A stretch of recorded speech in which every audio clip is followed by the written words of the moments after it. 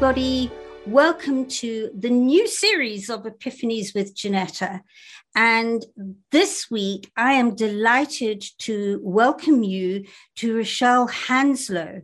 And Rochelle and I met a few weeks ago through the journalist side of life. And when I read what she's been through and what she's done about it, and the amazing story that she has, I just knew we had to have her on this podcast. And the bravery to step forward and talk about what she's been through has the potential to help many people and many people in the future. So without much more ado, ladies and gentlemen, Rochelle Hanslow. Hello, Rochelle. Hello, and thank you for having me. I really appreciate it and your time. It was such a pleasure to have you. Let's hear your story. Yeah, as said, I'm Rochelle Hanslow. I'm a chronic illness and mental health writer. I am a self-published children's author, and I tackle mental health issues and life issues within that for children. And I am ambassador and writer for ME Support UK, which I have been doing since 2015, but I only took over the blog fully in 2021 in the January. Okay, and what got you there? What was this? What was the journey that brought you to that point? I've been chronically ill for the last 10 years now. I started to see my illnesses in 2012, but it wasn't until February of 2013 that I was actually diagnosed. So it's been a roller coaster the last 10 years. And that's when I found Louise. And that's when I started to want to get my story out there on the chronic illness side of things, because it's not something that's had much awareness around it. And there's still a lot of stigma and there's a lot of judgment around it still. So when you say there's judgment and stigma, I know there's a lot of listeners and viewers who are going, what's the chronic illness? What's the judgment and what's the stigma? Do you want to give us the path, the journey, where it started and what it brought you to be judged? Yes, I have a plethora of illnesses. I have ME. I have fibromyalgia, and with those comes costochondritis and hypermobility. I have severe asthma, and these all kind of correlate with each other. It means that I have to live a life of pacing my energy, because even a full 12-hour sleep, if I was lucky enough to get that, I never feel replenished. So I could sleep for 3 hours, I could sleep for 13 hours, and I would still feel very much the same in my energy levels. And the stigma comes along because there's not a lot of medical evidence with it. There's still a lot of research going into the biomedical research on all the illnesses. But doctors and scientists just can't agree. The medical world is still in a place of not really believing a lot of patients. And that's why there's the campaign of the millions missing, because there's people been going through this for myself 10 years, some people 25 years, some people more than that. And they've just had the stigma all their lives. You get called lazy, you get called worthless. There's people who say to me things like, oh, you've got ME, that just makes you tired, right? Well, we're all tired, so what's the big deal? And it's the pure lack of understanding. And there's not a lot of acceptance either for it. Right. So in having been diagnosed with all of this and walking that walk and feeling judged, what is it that you've been able to do to make a difference to it and with it, either to yourself or to the world at large? Where have you stepped into? In 2014, I became an ambassador for ME Research UK, And that involved doing a lot of kind of charity events and things to try and get awareness out there. And it was really successful. But at the time, I started to feel like the social media presence just wasn't there. And it was always the same people donating, and it was always the same people supporting me. And I just didn't feel that it was fair. So I stopped that there. But I'd already been in touch with Louise at ME Support UK, and she had said that she was looking for an ambassador. And I signed up with her because she's such a wonderful person. ME Support UK has been going on for 21 years now. She does that through her own energies, her own illnesses, and out of her own pocket also. And she's been given advice and information for the chronically ill community all that time. So I wanted to try and help her also. So I came on as ambassador, and I did some articles and shared my story on there.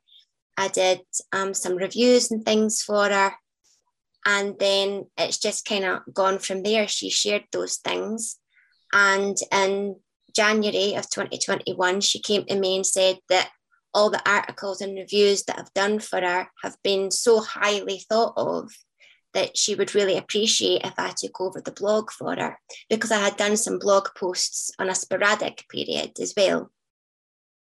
And it was an honour to think that my voice was helping people, because that's my main why for everything that I do.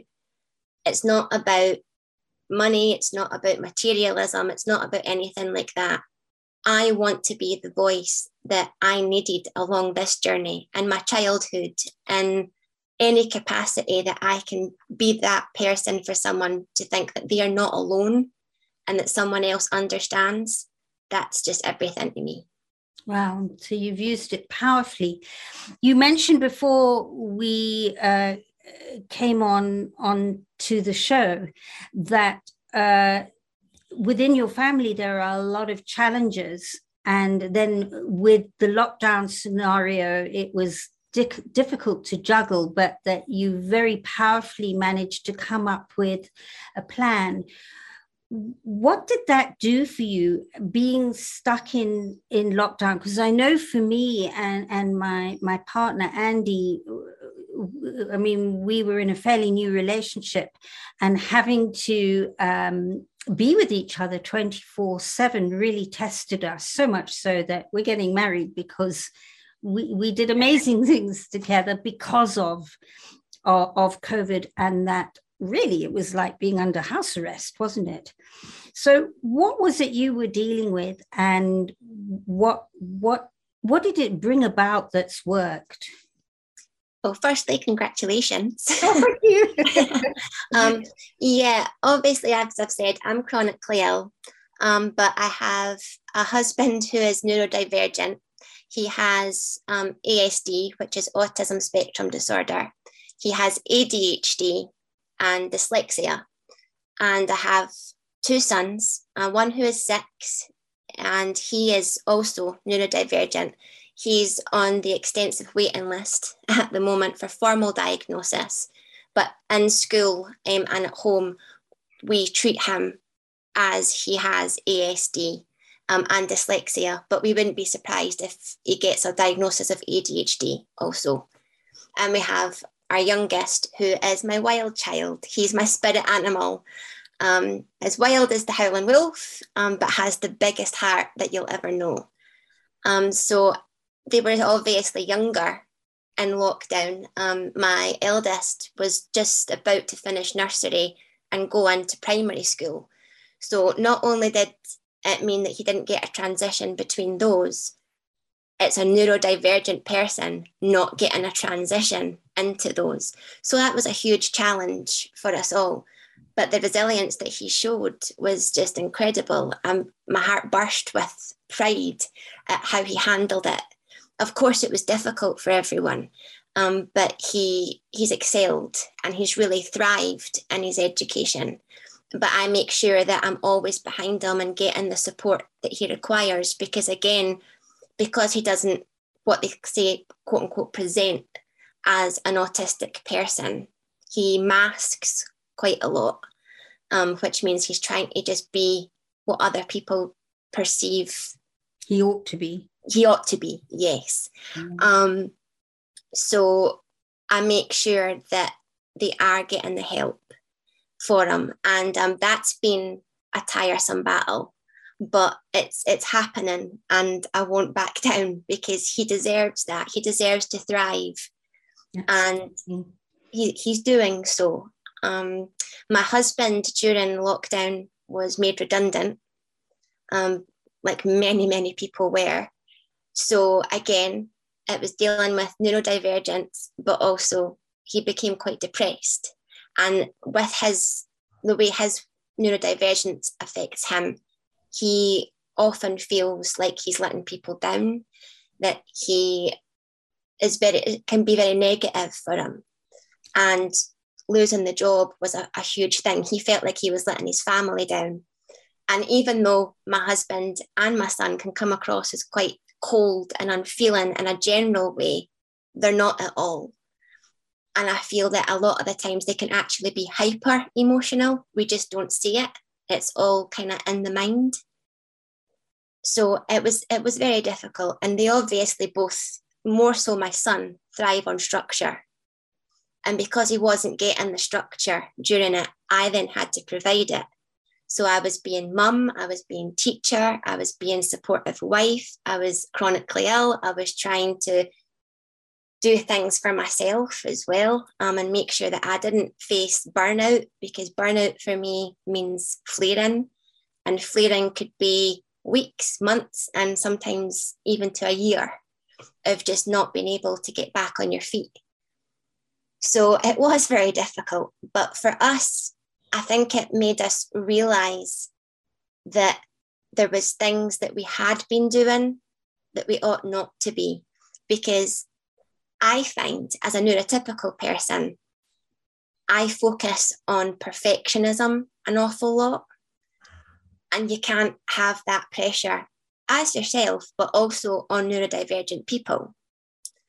And the pressure comes with a lot of responsibility, and it's not good for the way that you can communicate, because you expect them then to give you the answers, and you've got all this pressure building up inside of you, and you want them to have answers now, and that's just not the way that it is with my husband and my son. They need process and time. They need, even for communication in a relationship between me and my husband, it needs to be in advance. So I need to say, I'm feeling some things, I want to work some things out. Would, tonight be a good option? And even then we start via message so that it can build up to it. And then we go to face-to-face conversation. So during lockdown especially, it was difficult for me. I didn't feel like I had an awful lot of support. But the relationship between me and my husband got a lot better when I realised all these things that I had been doing that I needed to let go of. And that's been a huge bonus from it. Our relationships are all better. There's still obviously work to be done. There always is, because you're constantly changing, and they then have to adapt to that change. But it's been wonderful. The other thing that was going on for me was in the end of 2018, I lost what I call my doggy soulmate. It was Vader, and he was with me from 2008, and he got me through so much darkness, a toxic relationship before my relationship I'm in now, and obviously chronic illness. And he became so good with me that he would wake me up in the middle of the night knowing I was going to have an asthma attack, or that if I was having a really bad day, he didn't leave me. He sat right by my side. So you deal with a lot of grief in life being chronically ill. You deal with it every day and in different situations. But the grief that I felt when I lost him was incredible. I was never ready for it. And even to this day, there's still days where I just miss him so very much. There's just no words to describe how much I miss him. And when he passed, I realised that pet bereavement is still quite a taboo subject out there. And I wonder why, because we all have, I prefer to call them family members. But we all have pets who we adore, we spend so much time with. People now have social media accounts for their pets. And it's something for me that just blows my mind that not many people want to talk about that aspect or know how to approach that aspect, because it comes along. It's just a part of having the pet. And especially with my son being neurodivergent, I was trying to find a book because he likes the visual, but we're a very book family. And there wasn't anything that was heartwarming. It was all very cold and matter of fact. And I just thought, no, I can't do that. He's not going to respond well to that. So I told him in my own way about my beliefs of Rainbow Bridge and seeing rainbows, and just to give him a fact that Vader's never going to really leave us. We've got the memories, but he's always going to look out for us. And that's been something that's really helped them. And with that, I had the idea of a children's book. And I sat with it. And then at the end, mid 2020, during COVID, I just thought, you know what? I've got nothing to lose and possibly everything to gain. So I did it. I wrote the book, and I'm very lucky that my husband is a very talented graphic designer. So he managed to illustrate it all for me.